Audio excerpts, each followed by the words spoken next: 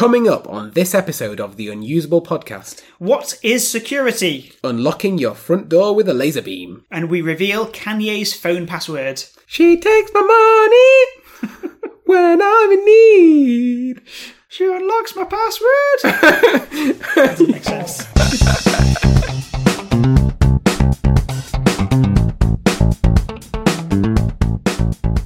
Hello and welcome to the Unusable Podcast, where we discuss the importance of user experience in technology and the world around us. And we talk about great design that just works, or moan about it when it doesn't. Bonjour.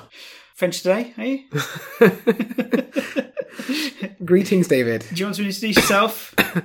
Gladly. I'm Andrew Waite and I'm product owner of a SaaS product in Derby. I'm David Ball. I'm a front-end web and app developer. Good stuff. That's the boring stuff out of the way. Let's get down to business. Okay, so today I thought we could talk a little bit about security and the usability of security. Okay, what do you mean by security? Well, so I think security is all around us and we're all authenticating every day. Are we? Speak for yourself. We're always logging into things, right? Most of us, Yeah. even... You talk about websites and apps. Yeah, mobile apps, even, think about undoing the lock at your house. That's really authentication in a way, isn't it? Okay, yeah. Yeah. Using my key in my door. Some people have digital doors, digital locks and things like that. I don't think I would trust that. Yeah. Well, I was going to come on to that. Oh, right. I don't want to jump ahead. Don't, yeah. Right, fine. Yeah, I was looking up, what is security? Let's be a bit more academic about it, as it were. Oh, and, right. And there's two parts, okay? First of all, you've got identification. So, Yeah. who are you? Who am I? are you? Right, okay. Right, okay, so that's like, in a traditional website login, that's your username. But obviously, there's different ways of doing it. And then the second step is authentication. So, okay, you've told me that you're David Ball, Yeah. but I need you to prove that you're David Ball. And that's why I need a password. And that's a password, okay? Right, okay. And sometimes those things are the same, right? So if you're using something like a fingerprint unlock, that is simultaneously your fingerprint's unique to you, so it's the identity. And also, hopefully, unless someone's chopped your finger off, that's proof enough that you are you, right? Yeah. So sometimes it's the same thing, but there are those two components. It's like, who are you? And do I trust what you've just told me about who you are? So I think usability, though, is really key as part of this. So, when we're trying to get users authenticated with our product or with our web app, whatever it is that we're building, Yeah. to make that as frictionless as possible, it's going to maximize conversions, it's going to reduce the anxiety on behalf of the user, isn't it? It's going to... Hold on a second. Maximising conversions? What's all that about? Well, say, for example, you operate a web shop that's got a login in front of it. Yeah, okay. If you make the login difficult... Oh, I see what you mean. Right. If your login has a ridiculous requirement around the password, you're going to probably lose sales. Yeah, okay. So if I wanted to buy some widget on a shop and it goes, no, you have to... Welcome back, David Ball. Just enter your password. It's at least 20 characters long with 3 capital letters and a lowercase letter and contains an emoji. You'd be like, I can't remember. I last bought from this shop 10 years ago. Like, what is this? What is this? So conversion can be a part of it. Not always. I mean, we don't really, in an ideal world, want to have a login because the user rarely is going, you don't go home to your house and say you want to unlock your door, right? You just want it to magically open. The ideal for you is that you could just walk in, but you have to have a lock to prevent bad actors, right? It's not... actors? Baddies? You mean baddies coming out to my... What are these bad actors? Why am I trying to stop bad actors coming to my house? I don't mean... Only the great actors, please. I want only the stars of the West End in my house. Nicolas Cage, you're not coming in. Whoa, steady on.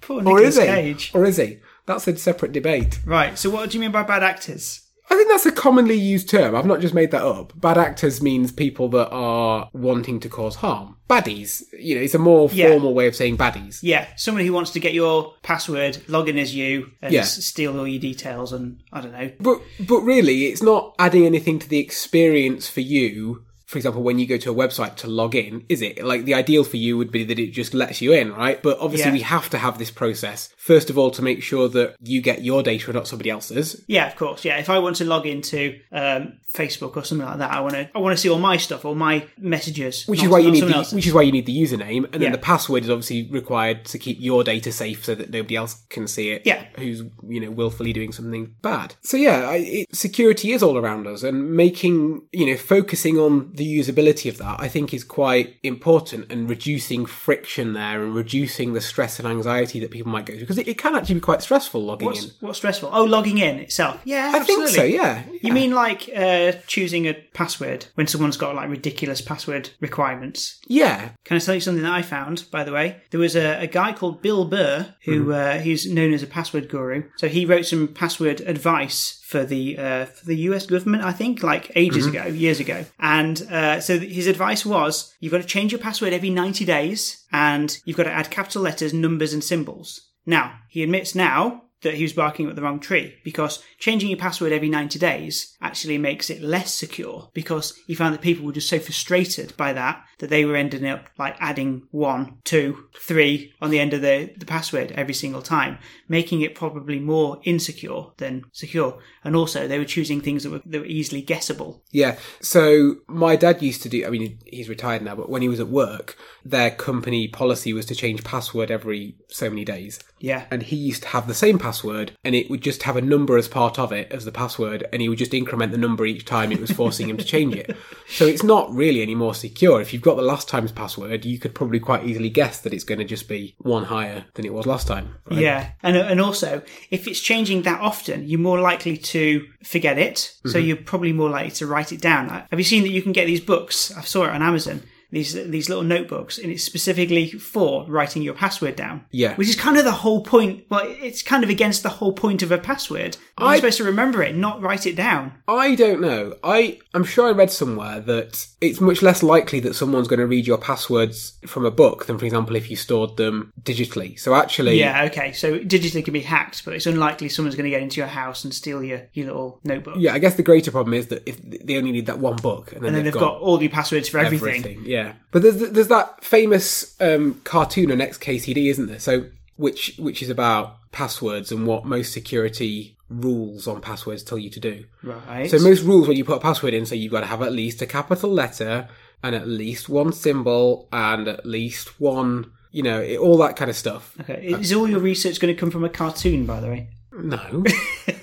No, this isn't even something I had in my research. I just remembered it off the cuff. Yeah. So they say that the traditional best practice that you see a lot in the wild, which is, it must be at least so many characters, and it must have a capital letter, it must have a lowercase letter. Actually, much better than any of that, of having symbols and things, is just to make the password longer. Really, really long. And what they suggest is to think of some, different words, make a little picture in your mind of those words. So the example they use is correct horse battery stapler, I think. And if you string that together, that's really long, and that's really hard for a computer to guess. So for brute force attacks, that's really strong, and it's much stronger than, say, for example, if your dog's name is Nibbles or whatever, of using Nibbles but replacing the L's for one. A computer can guess that quite easily, even though you've complied with the rules of adding a symbol and a couple of numbers. Actually, having a long, even if it's just letters, lowercase letters, having a long password is quite a lot more secure. So let's think about some of the problems with traditional usernames and passwords. So one of the main ones is most people would use the same password for multiple things, but then that's bad practice, because if it gets breached on one website, well, because all it takes is one website to have their database all hacked, and then that person, in theory, has your password, although it will be encrypted, won't it? Well, it depends. You're trusting the developers of the app. Also, technically, it's hashed, not encrypted. There's a difference. Oh, sorry. It's obfuscated in some way. Yes. Isn't it? Yes, it should be. Hopefully, the developer of whatever website you've logged into isn't just storing your password. But you are trusting that. There was something recently on Twitter where, I can't remember what company it was, but they basically said, what was it? Somebody had forgotten their password and they offered to send it to them through the post. But if you imagine that, receiving your password through the post means that someone saved it, not obfuscated. Yeah, they've obviously saved it. Or it can be reversed. It can be, whatever obfuscation can be reversed, which is scary. Yeah. Because it never should be. That's kind of the thing that you learn as someone making a secure system as a developer. Is one of the first things you learn is that you never store passwords in plain text. You put them through a one-way hash, an irreversible one-way hash. Yeah. So the app that I run... Oh, you're going to talk about the app that you run? Go on, mention it. You might as well. well. we put passwords through a one-way hash. If someone phones up and says, I've forgotten my password, there is literally no way anybody can reverse that. Yeah. At all. The only thing we can do is obviously establish that they are who they say they are and help them to choose a new password. But Andrew. What? How can, if you're running it through a one-way hash, how can you check that that password is correct when they want to log in again? Because what you do is you repeat the process. You ask them for their password for a second time. Yeah. You run it through the same one-way hash. Yeah. And you can compare it to what you've got stored. And if those two things are the same, even though we can't reverse it, we know that that's the right password. That's basically how almost all web apps work. Okay. So something that's common these days, really common, they have a lot of the YouTube channels that I watch. You know how YouTubers get sponsors, and one of the common ones that always comes up, it's VPNs. Yeah, I've noticed that. A lot of YouTubers have been sponsored by VPNs. And password managers. Oh, really? Okay. I've not seen that, though. So password managers, I think everyone's familiar, but I'll recap anyway. It's kind of like a single service that you can log into, and then it stores all your passwords for you. So you can have a unique password for every service. Yeah. You're not using the same password in, say, Gmail as you are on a terrible forum. So if one of them gets breached, there's no risk that they can log into anything else. Yeah. So is it essentially that this plugin that you've got, because it's like a browser plugin, isn't it? Usually. Yeah. They'll kind of log into something for you. Is that right? Yeah. It remembers the passwords. Yeah. Okay. What you were saying a moment ago, writing them down in a physical book, the problem is if that one book gets lost, then all your passwords are in there. Well, in the same vein, if your password manager gets compromised... Yeah, if someone knows how to log into that, they've got all your passwords. Yeah, so I find it strange that people are advocating that so strongly as a really great thing to do, because in my mind, like, I can choose the most secure passwords in the world for all my different services, and they can all be unique and different, but if I put them in one password manager, that one password manager gets broken into, then... With one password?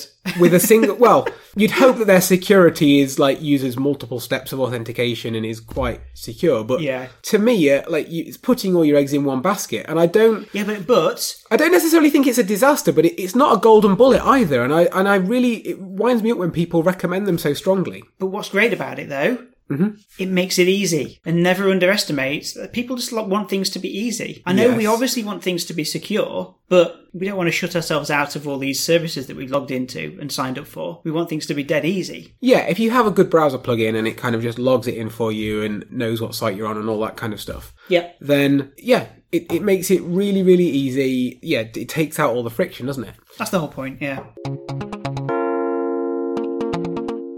So the other thing that you can do to increase security and to help prevent data breaches is two-factor authentication. Ooh, okay. That's where you log in with a username and password as usual, and then it will ask you for a code, and that code would normally come from either like an app on your phone, or maybe they would email it to you or text it you, or sometimes you get the standalone little devices with a screen on that you press a button on and it comes up with a code. You used to have something like that, it's like a credit card sized device. Yeah. What was that for? Was that like online banking or something? Oh, was it like Amazon Web Services or something like that? This little thing that you kept around in the office. And all it did is it had a very small LED screen on it. You press a button, it gave you like a one-use code. Yes. Is that right? Yeah, that's exactly it. So these days we mostly have like apps on our phones that do the two-factor codes. But yeah, it's a way of meaning that if your password gets... hacked, known by someone else, then I suppose... There's an extra layer. Yeah, they're not likely to have your password and also your phone. Yes. Are they? It's not impossible, but you're just making it far less likely.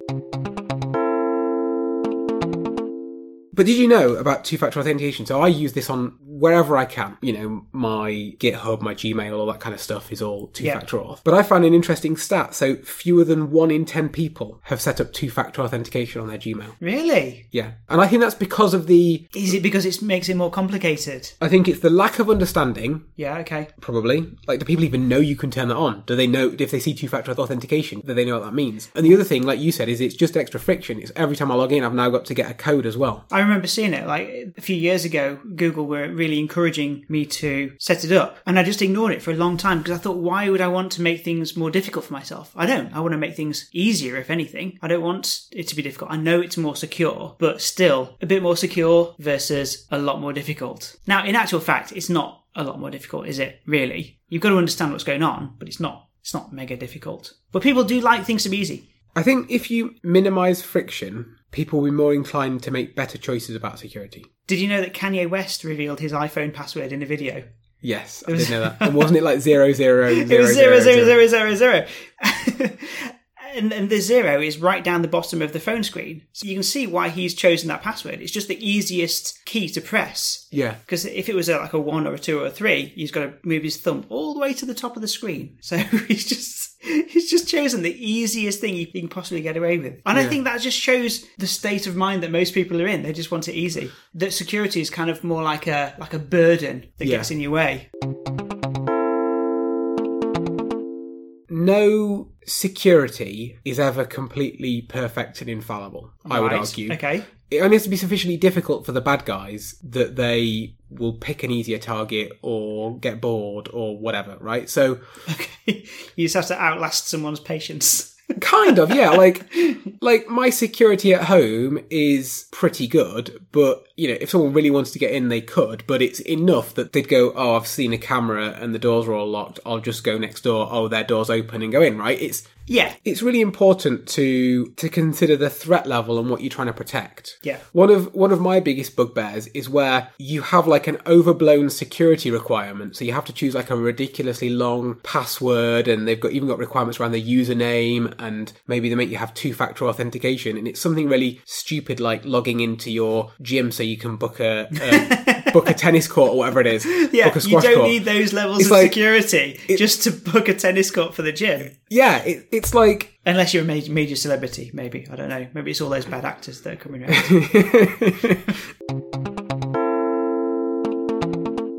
It's very noble to say that the security should be perfect. We must use best practice. But in actual fact, when you think about it, letting someone choose a password is fine. It has to be consummate with what you're guarding. Are we talking directly to people who make websites here and say, don't enforce ridiculous rules like your password has to be 15 characters long and have punctuation and capital letters and lowercase letters and stuff like that? A minimum word length is probably good. Minimum password length. But doesn't have to include exclamation marks or whatever. The only requirement we have on our app is quite a long minimum length to make sure that's there. And we also... Do you like a good long minimum length? I do.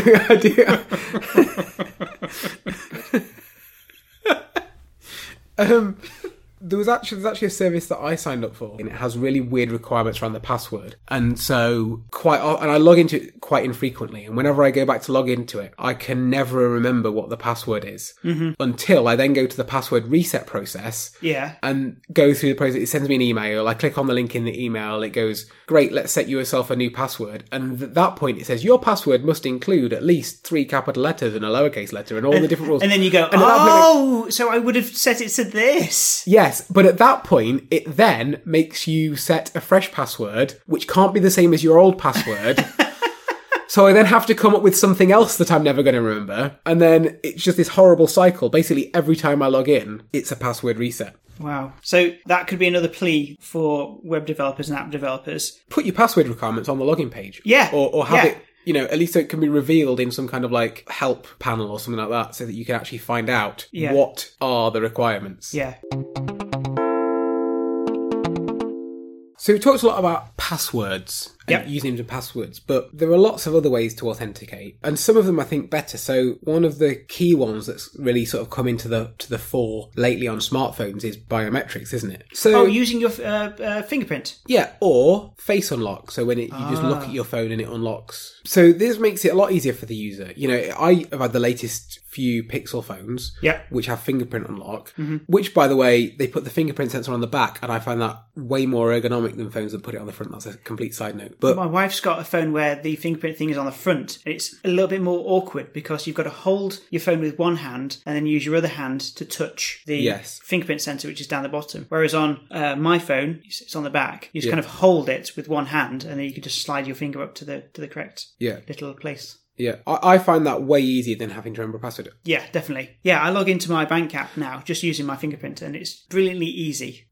This isn't biometrics, by the way, but something else that Google does that I think is a really cool innovation, and this comes back to, Kanye's all zeros password, is they, instead of having a traditional pin padlock on an Android phone, you can choose to draw a pattern, which is basically the same thing, right? It's just a sequence of numeric positions. Yeah. But it's a lot easier to remember drawing a little pattern than it is to remember the number sequence. Yeah. Which I find just quite cool. Yeah, I agree. Another thing that I massively, massively admire, and I think this is one of my favourite pieces of UX design that I've seen personally. Right. So we have a lot of streaming services these days that you have to log into Netflix or whatever it is on your TV. Yeah, okay, yeah. Netflix in particular, if you've ever tried to use a smart TV with just a normal remote control to try and type out a username and a password, it is that's annoying. An excruciating process. Yeah. Tried it with an on-screen keyboard, you've got to press right, down, okay. It's also not very secure, I would say, as well, because if anyone else is in the room, you're typing your password so slow, it's very obvious what your password is. It's awful. I had the same thing trying to log into Amazon Prime on the PlayStation, using the PlayStation controller and typing in the username and password, especially when your password's going to be, we were talking about recommending passwords to be quite long. It takes ages. Yeah. And it's really difficult. Yeah, it's horrible. But the BBC have come up with, I don't know if they came up with it, but they have a really, really slick experience for logging into their streaming service, which obviously people outside the UK won't be familiar with. It's called iPlayer. Yeah. And what they do is you load the app on your smart TV and it has a code displayed on the screen, a unique code. Yeah. And in the background is this video. So the code is overlaid onto a video and the video really concisely explains exactly what to do. It's really, really well produced, concise explanation that you should go onto a computer or your phone, which are obviously devices that are much easier to type on. Yeah. That you should go to it's something like bbc.co.uk/TV or whatever it is. Yeah. Probably not that. Something like that. And you then log into your BBC account on your phone or your laptop where it's much easier to type and authenticate. You may already be authenticated anyway, right? Yeah. You probably have authenticated something in the past. Yeah. You type in the unique code, and then that's all it needs. It then ties all that information up. You're now logged in on your smart TV. So it logs in on your behalf, yeah. Yeah, and that experience, especially with the video in the background that explains what to do, because obviously the BBC in the UK has a mandate. It's the public service broadcaster. It's paid for by the licence fee. They have a mandate to make sure all their services are as accessible to everyone as possible. Yeah. But they've really taken that on board in designing that process, and I really admire that. I think that's Netflix clearly has some great UX designers and has a great experience, but they could learn from that. Yeah. I think other streaming services should, and I think I have seen a few others actually adopt it more recently. Yeah. But I think, as far as I'm aware, they're the first ones that I saw that did that. I think a lot of research will have gone into that, a lot of thinking, a lot of user testing. So just talking about biometrics again for a second. Mm-hmm. They are not perfect. So we mentioned briefly face unlock. Oh, but someone might have your... What about your twin brother? Yeah. Well, there have been stories. So early face unlocks could be fooled by a picture. Yeah. Which is not good. No. More recent ones are better because they take a depth map of your face. So a picture isn't good enough because there's no depth to it. Right. But apparently, it was in the news when I think it was the Pixel was first launched. The new Pixel 4 came out. Yeah. It doesn't know whether your eyes are open or closed. So your face is 3D. You can't use a picture anymore, but you can put it in front of someone's face while they're asleep and it will unlock it. Oh, right. Again, this was a massive controversy and a media frenzy. But actually, when you think about it, is it secure enough? Probably. I think if someone's creeping around your house and holding your phone up to your face, you've probably got other things to worry about. Probably. Yeah. Having said that, if you've got a jealous spouse, they might... I mean, there could be circumstances where you wouldn't want that to happen still. Maybe. But I don't know, if you're really that worried about security, I don't think you would rely on just the face unlock anyway, would you? That's just there for your convenience, isn't it? Just give you a bare minimum amount of security, but mostly making it easy for you. Yeah. If you were really that concerned, you'd probably set a long passcode or something, wouldn't you? Yeah. One thing that I really like, actually, have you logged into Slack ever? The work chat, the workplace chat? Yeah, we use Slack at work. Did you remember what happened to log into that app? I don't really... It was quite easy. I don't remember, having to set a long password or anything. I don't remember setting a password at all. Yeah, right. So, What? This is really clever. So I think it's clever. So what happens if you go to a service with a username and password and you've forgotten your password? You have to go forgot password. It'll send you an email and then right. Okay. Okay. And then once you click on the link in the email, you basically put in a new password and you get access, right? Yeah. To most services, yeah. Yeah. So by like having that email account, I'm proving that I am me. Yeah. So there is no additional security, right? Literally being able to receive that email. What we are saying is we trust that the email account is secure, therefore we trust that person. Basically. Okay. Yeah. So what Slack have done is recognize that fact, and when you try and log in, all you type in is your username, and they send you an email to your email account, which they call a magic link. Yeah. And when you get that email, you click the button and it logs you straight into the platform with no need to remember a password. And that feels somehow insecure. It feels somehow dodgy, but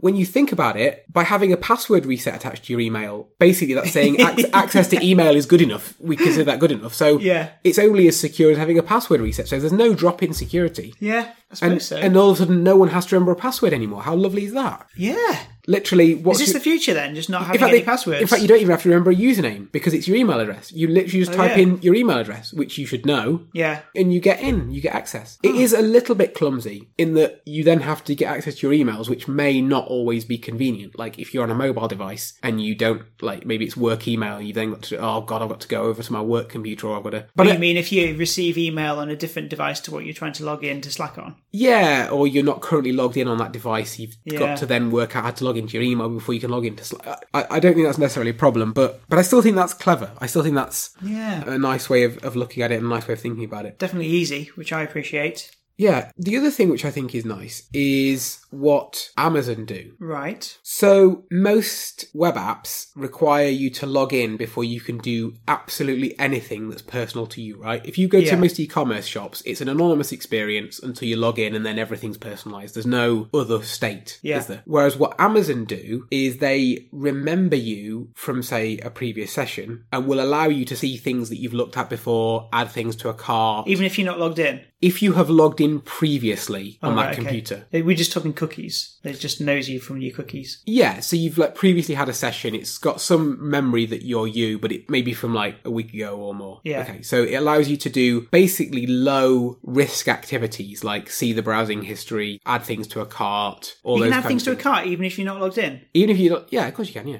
Okay. Yeah, even if it doesn't remember you, you can add stuff to a cart, I think. So it gives you a level of personalization with low security stuff, but as soon as you want to do something high security, like see my previous orders or change my payment details, it only asks for authentication at that point. At that point, okay. So it's not like this upfront burden. It's only when you really need it. So you can be casually just browsing some products and it can casually recommend some products to you. Yeah, we know you're David, or we think we know you're David. This is what you looked at last time. This is what we think you might like. Let you add it to your basket, all that kind of stuff. Yeah. But then as soon as you go, I want to buy it, this is going to charge you some money. That's when they ask for the password. And that's really nice. It's asking for the password at the right time to reduce that friction. Yeah. Yeah. I like that. Yeah. They obviously they're not doing it out of the goodness of their heart. They want you to buy stuff. But that's how they're incentivizing the experience, isn't it? They're trying to do everything they can to keep you happy, keep you on the store, and hopefully you'll spend some money with them. Exactamundo.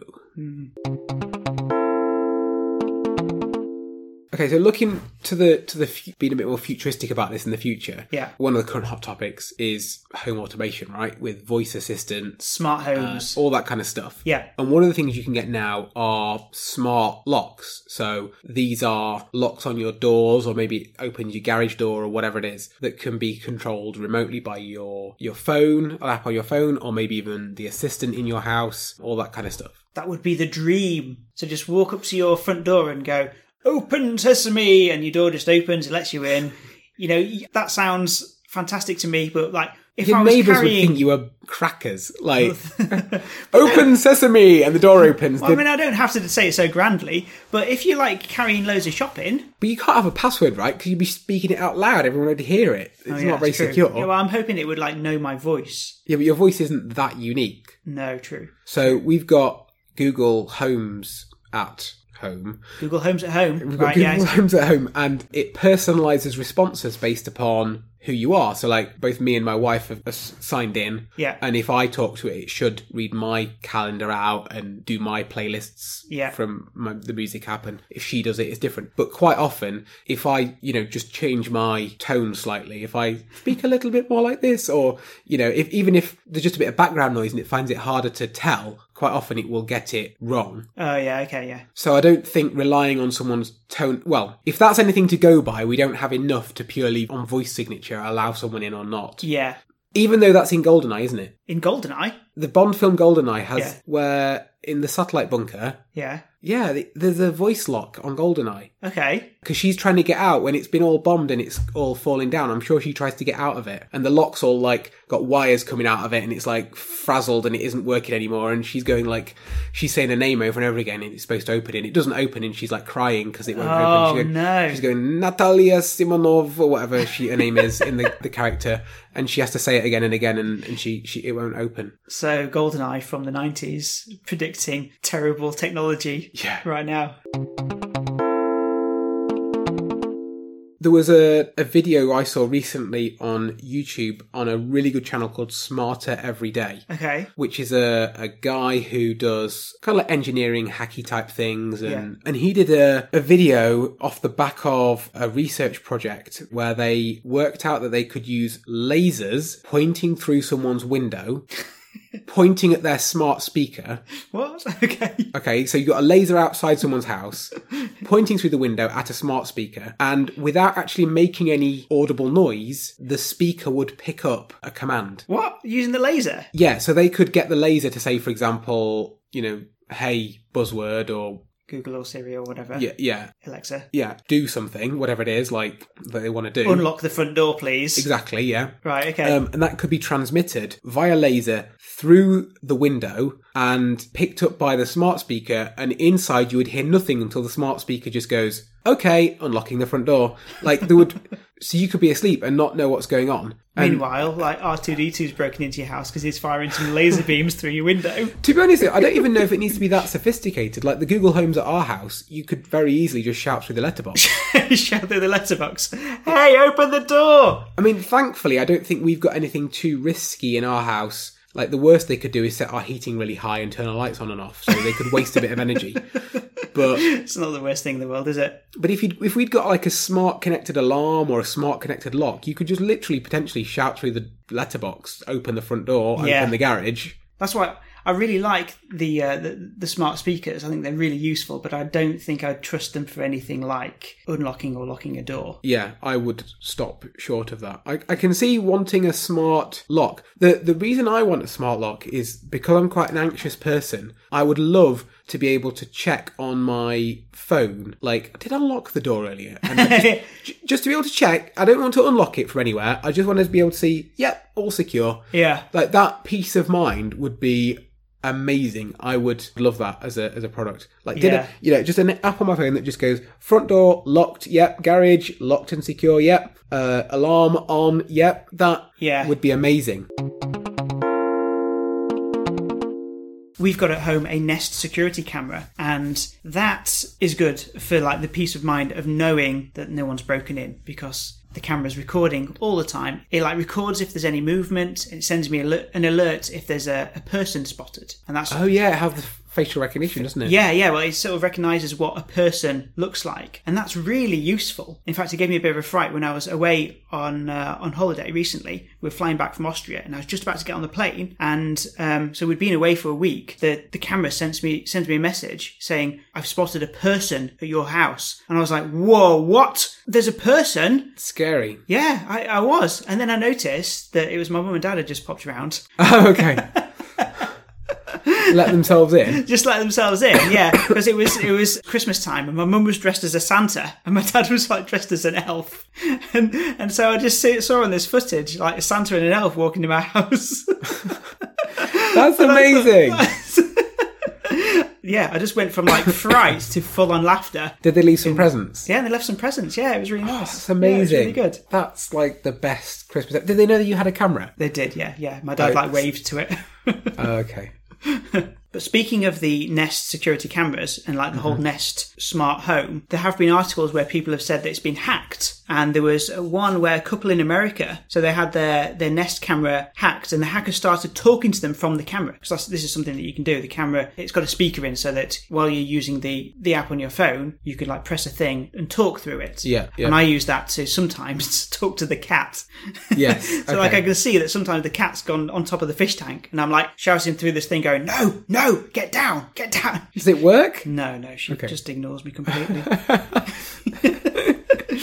But yeah, so this couple that had it hacked, the Nest can control your thermostat and also the camera. And this lady also noticed that they'd changed the thermostat to 90 degrees. I think that's Fahrenheit, not Celsius. It's America, so yeah, probably. Yeah, it's probably not going to just burn them to a crisp. That would, yeah. Yeah, but I don't think that's anything to really worry about, because what happened there is the hacker just guessed their password and logged into it that way. It's not like these products are unsafe. Like if they'd used two-factor authentication, for example, then it would have been a lot less likely that the hacker would get in. Yeah. So, I don't know. Some people are worried about these things, like putting a smart speaker in your house or a camera. It's like bad somehow, but I don't know. If turning up the thermostat is the only thing they can do, then I don't know. It's not that bad, really. Personally, I'm more worried about bad actors at the organisations themselves. There's a news article literally today about Ring, the doorbell, doorbell people, admitting that certain employees had been dismissed because they had accessed customer videos that they should not have done. Oh yeah, I suppose that is a worry. No reason to. And the same, there was articles recently about smart speaker recordings being accessed by Alexa employees and Google employees. So it does raise some questions about you're inviting these devices into your home that are quite intimately aware of what you're doing and saying and things like that. And it's, who's got access to that? Who's processing it at scale? Yeah. What could be done on a large scale with that data is quite scary. Yeah, a bit scary, but for me it's mostly just me talking to my cat, so it's not like anyone's got incriminating footage or anything weird like that. But if I was going to rob a bank, probably wouldn't want to be surveilled like that. Don't know. Another thing that the hacker did when he hacked into their camera is played vulgar music through the camera's little tiny speaker. Oh, I would find that funny. I would find that funny. Just some hacker just starts. What would they even? I would love that. I would love that. What's this vulgar music? What is it? I see like rap with swearing. I like big butts and I cannot lie. That'd be like really inappropriate. I don't know. I know what would be inappropriate. I'll be watching you by Sting. That is a good one. I like that. Did you know Nest has sold more than 11 million smart home devices since 2011? How many? 11 million. I reckon that is 10.9 million thermostats and a few cameras. Yeah, the thermostat is good. I think the thermostat feels more affordable to me. We have a Nest thermostat. I would love the Nest doorbell. Yeah. But the price of both the device and the ongoing subscription is prohibitive for me. Yeah. Personally. Yeah. Whereas the Ring is a lot more affordable, even though... But I mean, the Ring, like, if you compare the two, the Ring experience is pretty bad. Is that the one where it starts the recording once it notices some motion, but it's already, like, missed it by that point? Is that right? Yeah, kind of. So the Ring records clips where the Nest is constantly recording. It's constantly recording, yeah. So our Ring, if someone, for example, drives past, will not capture them driving past, but it will capture sort of like the few seconds as you hear them drive away, for example. And then quite often as well, because it's like limited to like a 30-second clip, if someone, for example, was to come onto our driveway and like hang around a bit before committing an offence, if they just hung around for 30 seconds, you'd get them on the camera, but you wouldn't get the offence occurring. Yeah. The other thing as well is that it doesn't trigger, there's like a cool down period. So if someone walked on the driveway, it would start recording a 30-second clip. If they left and then came back, it would have stopped recording, but it's not going to trigger again. Like there's like a cool off period before it'll record for a second time. Oh, sounds rubbish. Yeah, it's not amazing. The app's pretty clunky too. I don't think it's very good. The battery is also constantly running out. Right. And you have to replace that. It's not brilliantly thought out. Right, okay. However, being able to answer the door from wherever you are, respond to someone at the door from wherever you are is quite useful. Yeah. And it does actually still obviously do some recording, so you would hope that someone up to no good would be caught by it. Yeah.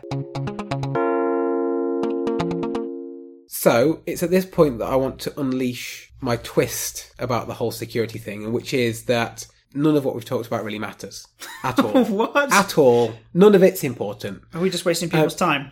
What I mean by this is that, we can talk until we're blue in the face about, what best practices are with security and things like that. But in the main, the failure of security is humans and human engineering, right? Like, people worry, for example, about securing their website with passwords, things like that. But, it's far easier just to, for example, phone them up and pretend to be someone who they're not, get access that way. Oh, right, yeah. Do you know what I mean? Or, sending an email that's a phishing attack that pretends to be a legitimate company and gets bank details that way. Yeah. Do you remember there was a documentary ages ago? Because there was this huge scandal. I'm talking like decades ago. But like one of the first websites, like a big website. I think it was like a porn website. I can't remember what it was, like porn.com or something. It was hacked and transferred ownership to somebody else. And the reason why is because someone just rang them up or sent them a fax or something like that, and they sounded legitimate enough to just get access to it. It wasn't anything like hackery, really. There wasn't any sort of malicious code or anything involved. It was just someone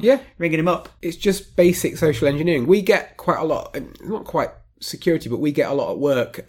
So we have a couple of trademarks registered in the US and the UK. Right. And we get fake letters that say you need to renew your trademark from the official US Bureau of Trademarks, whatever. Oh, and they've basically made up this official government sounding name. Yeah. And basically all you're paying is an invoice for nothing if you reply. But it looks sufficiently legitimate that they will make money out of people just paying it. And it's that kind of, that we're far more susceptible to that. So I've got an example that scares me a little bit, actually, which is my daughter's nursery, like a daycare nursery. And to access the building, there is a fingerprint lock so that people have to authenticate to... Okay, so it's quite secure then?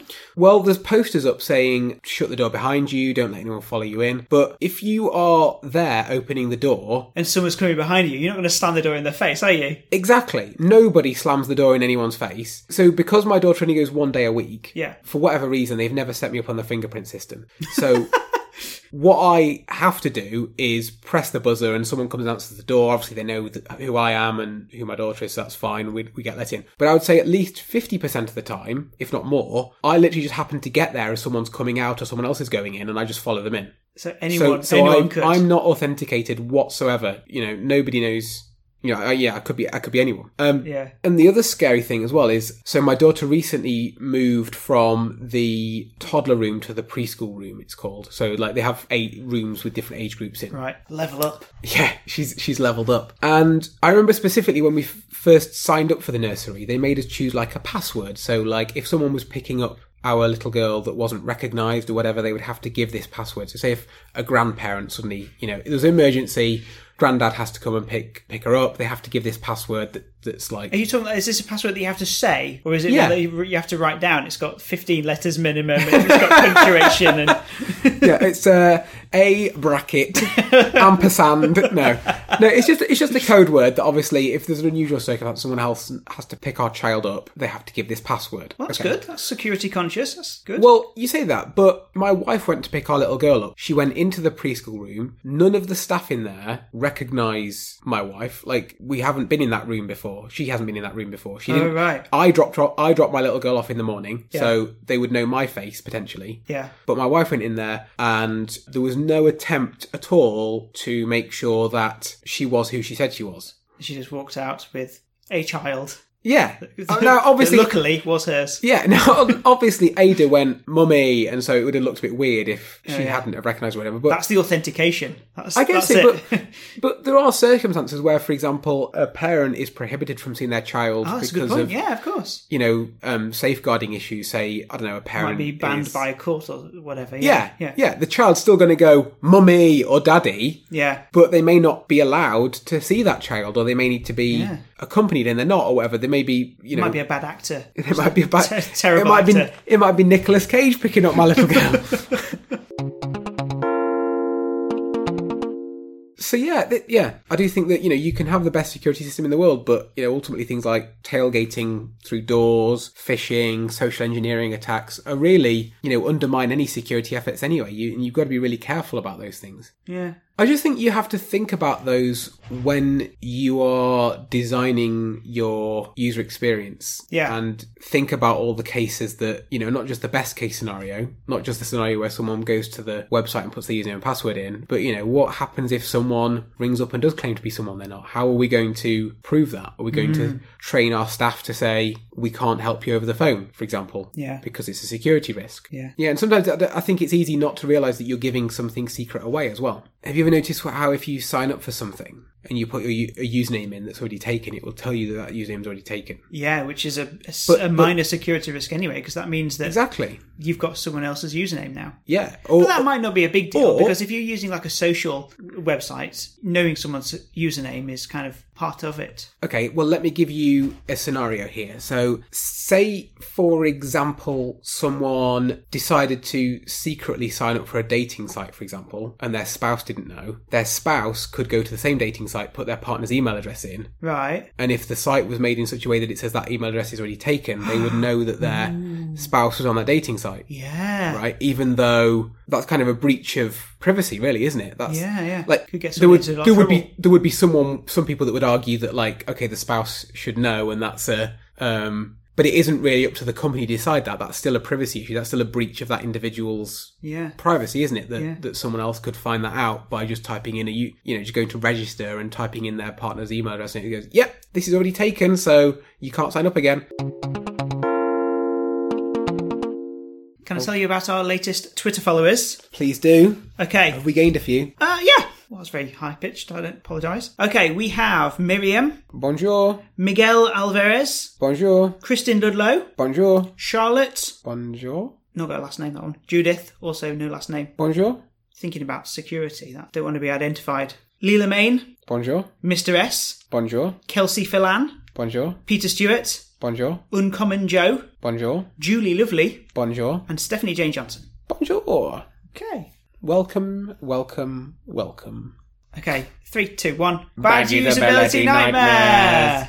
You did it in a robot voice this time. That was unexpected. The best things in life are unexpected. Okay, so have you got something to tell us? Coffee subscriptions. Coffee subscriptions? Coffee as a service? Yes. Right, okay. So at work, about maybe a year ago, we bought a fancy coffee machine. Posh one, yeah. Yeah, it needs to be supplied with whole roasted beans in the hopper at the top, which it grinds up and makes a delicious coffee. Yeah, okay. So we found a supplier online where you can sign up and they send you bags of coffee, and you can choose how many bags you want, at what frequency, that kind of stuff, what roast you want, and it comes in the post and you don't have to worry about it anymore. So you can just say, every 2 weeks we need 2 bags of coffee, and that's fine. Right. And they give you a little online area where you can manage this. So you can say, actually, we're using a bit more, so let's make it weekly. Or, we're not using so much, let's postpone next week. Or the office is closed over Christmas, let's postpone a couple of goes. It's quite flexible. Okay. It looks like it's not the most slick, but it has all the functionality that you'd need, really. This is the website you're talking about. Yeah. This is the website for this coffee provider. Anyway, last week, we decided that we didn't like their coffee anymore. There were some complaints about the taste of the coffee. Yeah. So we decided we were going to switch it up, try some different ones, and then maybe settle on a new supplier afterwards. Right.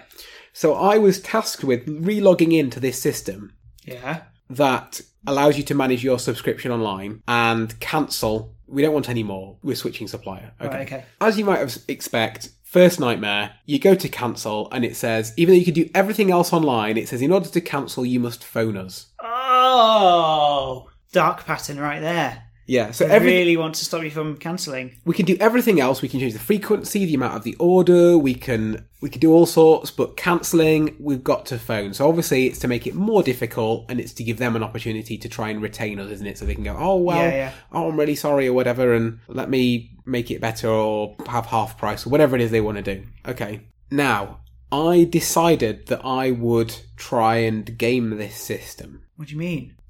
Well, I thought, is there a way that I can as good as cancel with the tools that I have in the dashboard? What are you talking about? So, I don't want any more coffee to arrive. Oh, okay. Are you going to change the frequency to 0? Well, I tried things like this. I was like, can I set my order to 0 bags? Like, will it let me do that? And it kind of cottoned onto that and went, if you want to cancel, you want to phone us. I was like, rubbish, okay. But what I discovered is there is one thing that I could do, which is it allows you to say, like, if you can postpone your next order. You can, like, say, I want my next order to be actually in 2 weeks' time. Okay. So you changed it to 50 years. Basically, I did. Our next coffee delivery, our coffee delivery is fortnightly, with the next delivery scheduled for the 1st of July, 2037. So you can literally log in and it shows you your upcoming deliveries. And it has like a fortnightly delivery from 2037. Wow. Scheduled to arrive. I'm hoping by that point, the credit card will have expired and I just, maybe they're not even a company anymore. I don't really need to worry about it. But that to me is easier than trying to phone them up to cancel. So this is less of a bad usability nightmare for you. It's more for them. Maybe. I think it just highlights that people, if you make things difficult, will game the system. Yeah. Like, I will always do that. If I know someone's intentionally making things difficult for me, you're going to make it difficult for them.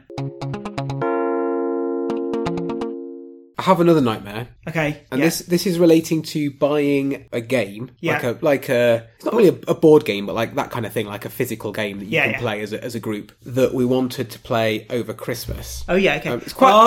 This story. Yes. Okay, yeah, you were there. I'm involved in this story. You were there, yeah. Okay, this is good. So, it's a good game, by the way. It's called Bank Attack. Irrelevant. Tell us about the ordering process. I'm just setting the scene. Right, fine. I'm just laying the foundations. So you ordered this game from a physical toy store that we have in the town centre, but you ordered it online first. Is that right? Yeah. So this is a game that was like the hot game of the year. So it was in high demand. I was going to order it from Amazon. Yeah. But due to the fact that I thought, I'll support a local store instead. Yeah. That's very employing. Ethical. That's good. Yeah. It's very easy to buy everything from Amazon, but if we did that, all the actual physical stores would all just close down. So good. Yeah. You wanted to buy it. I mean, it was the same price anyway. Yeah. It was a little bit less convenient because I had to go into town to pick it up. But we walk into town all the time, so it's fine. That's fine. Yeah. So I placed the order, and that was all quite smooth. I had a message to say that it had arrived into store, and so within a day or so, I decided I was going into town anyway. So it was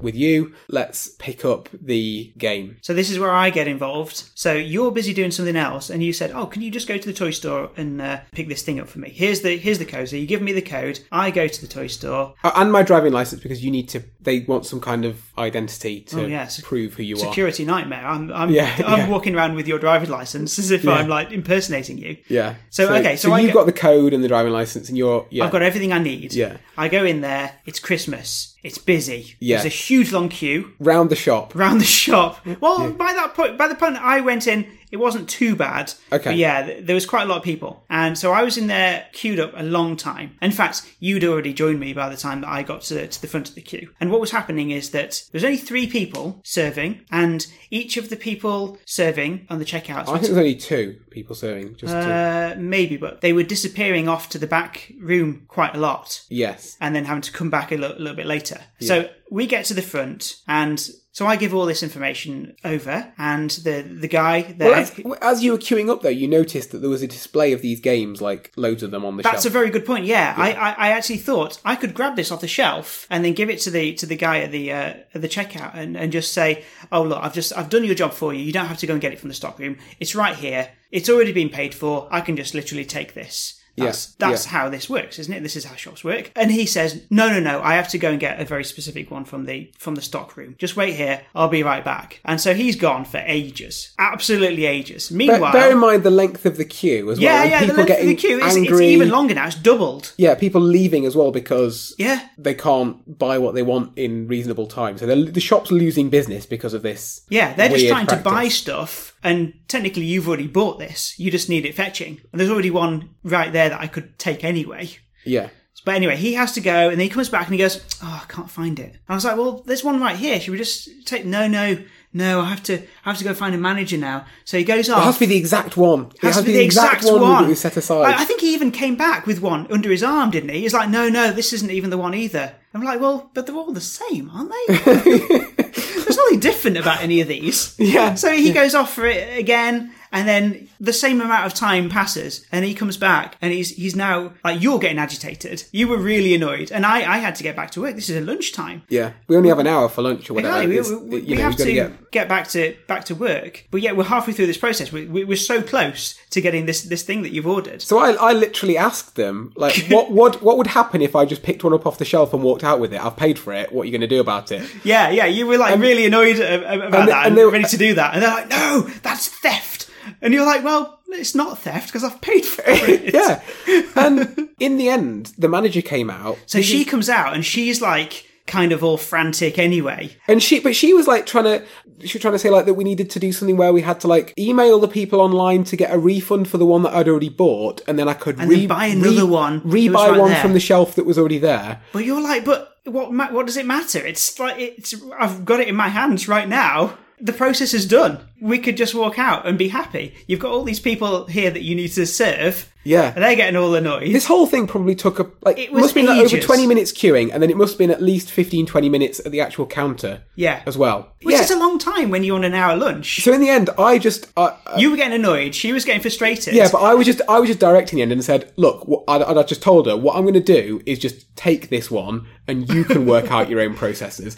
And she then got really angry and said like, fine, just take it then. And it was like telling me not to shout at her employees. I didn't shout at her employees. She was just I think there were raised voices, but you were not shouting at the guy who was there, Hunter, bless him. Yeah. He was amazing. He's just had to like go off and find this thing, and he was really kind of stressed. Absolutely not his fault whatsoever. But she was like, don't you shout at Hunter. And she's like stroking Hunter going, Hunter's one of our temps. He's only here for Christmas. But she's like trying to turn it as if you're directing your anger at him, which you're absolutely not. You're just annoyed at the process. You're just annoyed at the bizarre process that they've got. He's just an employee. He's just following out the weird process. No, none of it was his fault, but she was like stroking him as if he was like, don't worry, Hunter, don't worry. It was bizarre, wasn't it? The most annoying thing about the whole situation is that I'd gone out of my way to try and support this local store instead of Amazon. Yeah, you could have just got it from Amazon, and Amazon would have been brilliant. Yeah, it would have literally arrived the next day. I would have not had to go into town. I would have not had to stand for 20 minutes in a queue. It would have been a much better experience. Yeah, none of this would have happened. But it shouldn't work like that, surely. If you want to support a local business, that should be the better experience. You should have the fantastic experience of going to a toy store and it will all be wonderful and magical and people treating you really well. And so seeing someone face to face. Seeing someone face to face, yeah. Yeah, it was awful. I should add, by the way, after this whole experience, I actually wrote them a letter of complaint. Oh, an angry letter. Well, yeah, it was just, if that was my business and I ran that business, I would want to know that someone had an experience like that so I could make sure it didn't happen again. User feedback. Yes. And I didn't write to them. I literally said in it, I don't want anything out of this. I literally want to let you know that this is an experience that I had and I think that you would want to correct this so it doesn't happen again. I said, you've already lost me as a customer, but, you may want to sort it out. Do you know what reply I had? Stony silence? 0 reply. Oh. They did not reply at all. This is what I worry about, that so many physical stores are disappearing from the high street, but yet they're not helping themselves by, being better. They need to be better than Amazon. If Amazon's putting them out of business, then they need to provide a better experience, I think. But if they're worse, then obviously you're going to go shop on Amazon. Yeah. Anyway, that is the end of the podcast. If you have seen or used something unusable recently, we want to hear about it. You can email us at podcast@theunusable.com, and we're on Twitter @unusablepodcast. If you've enjoyed this episode, there's plenty more. In the last episode, called The Internet is Terrible Now, that was the episode where we were flooded. Do you remember? I thought that we would be like inundated with messages from people saying, "Are you okay?" Because we've had quite a length of time since the last podcast. Yeah. And we talked about being flooded. And do you know how many people have asked if we were okay and still flooded?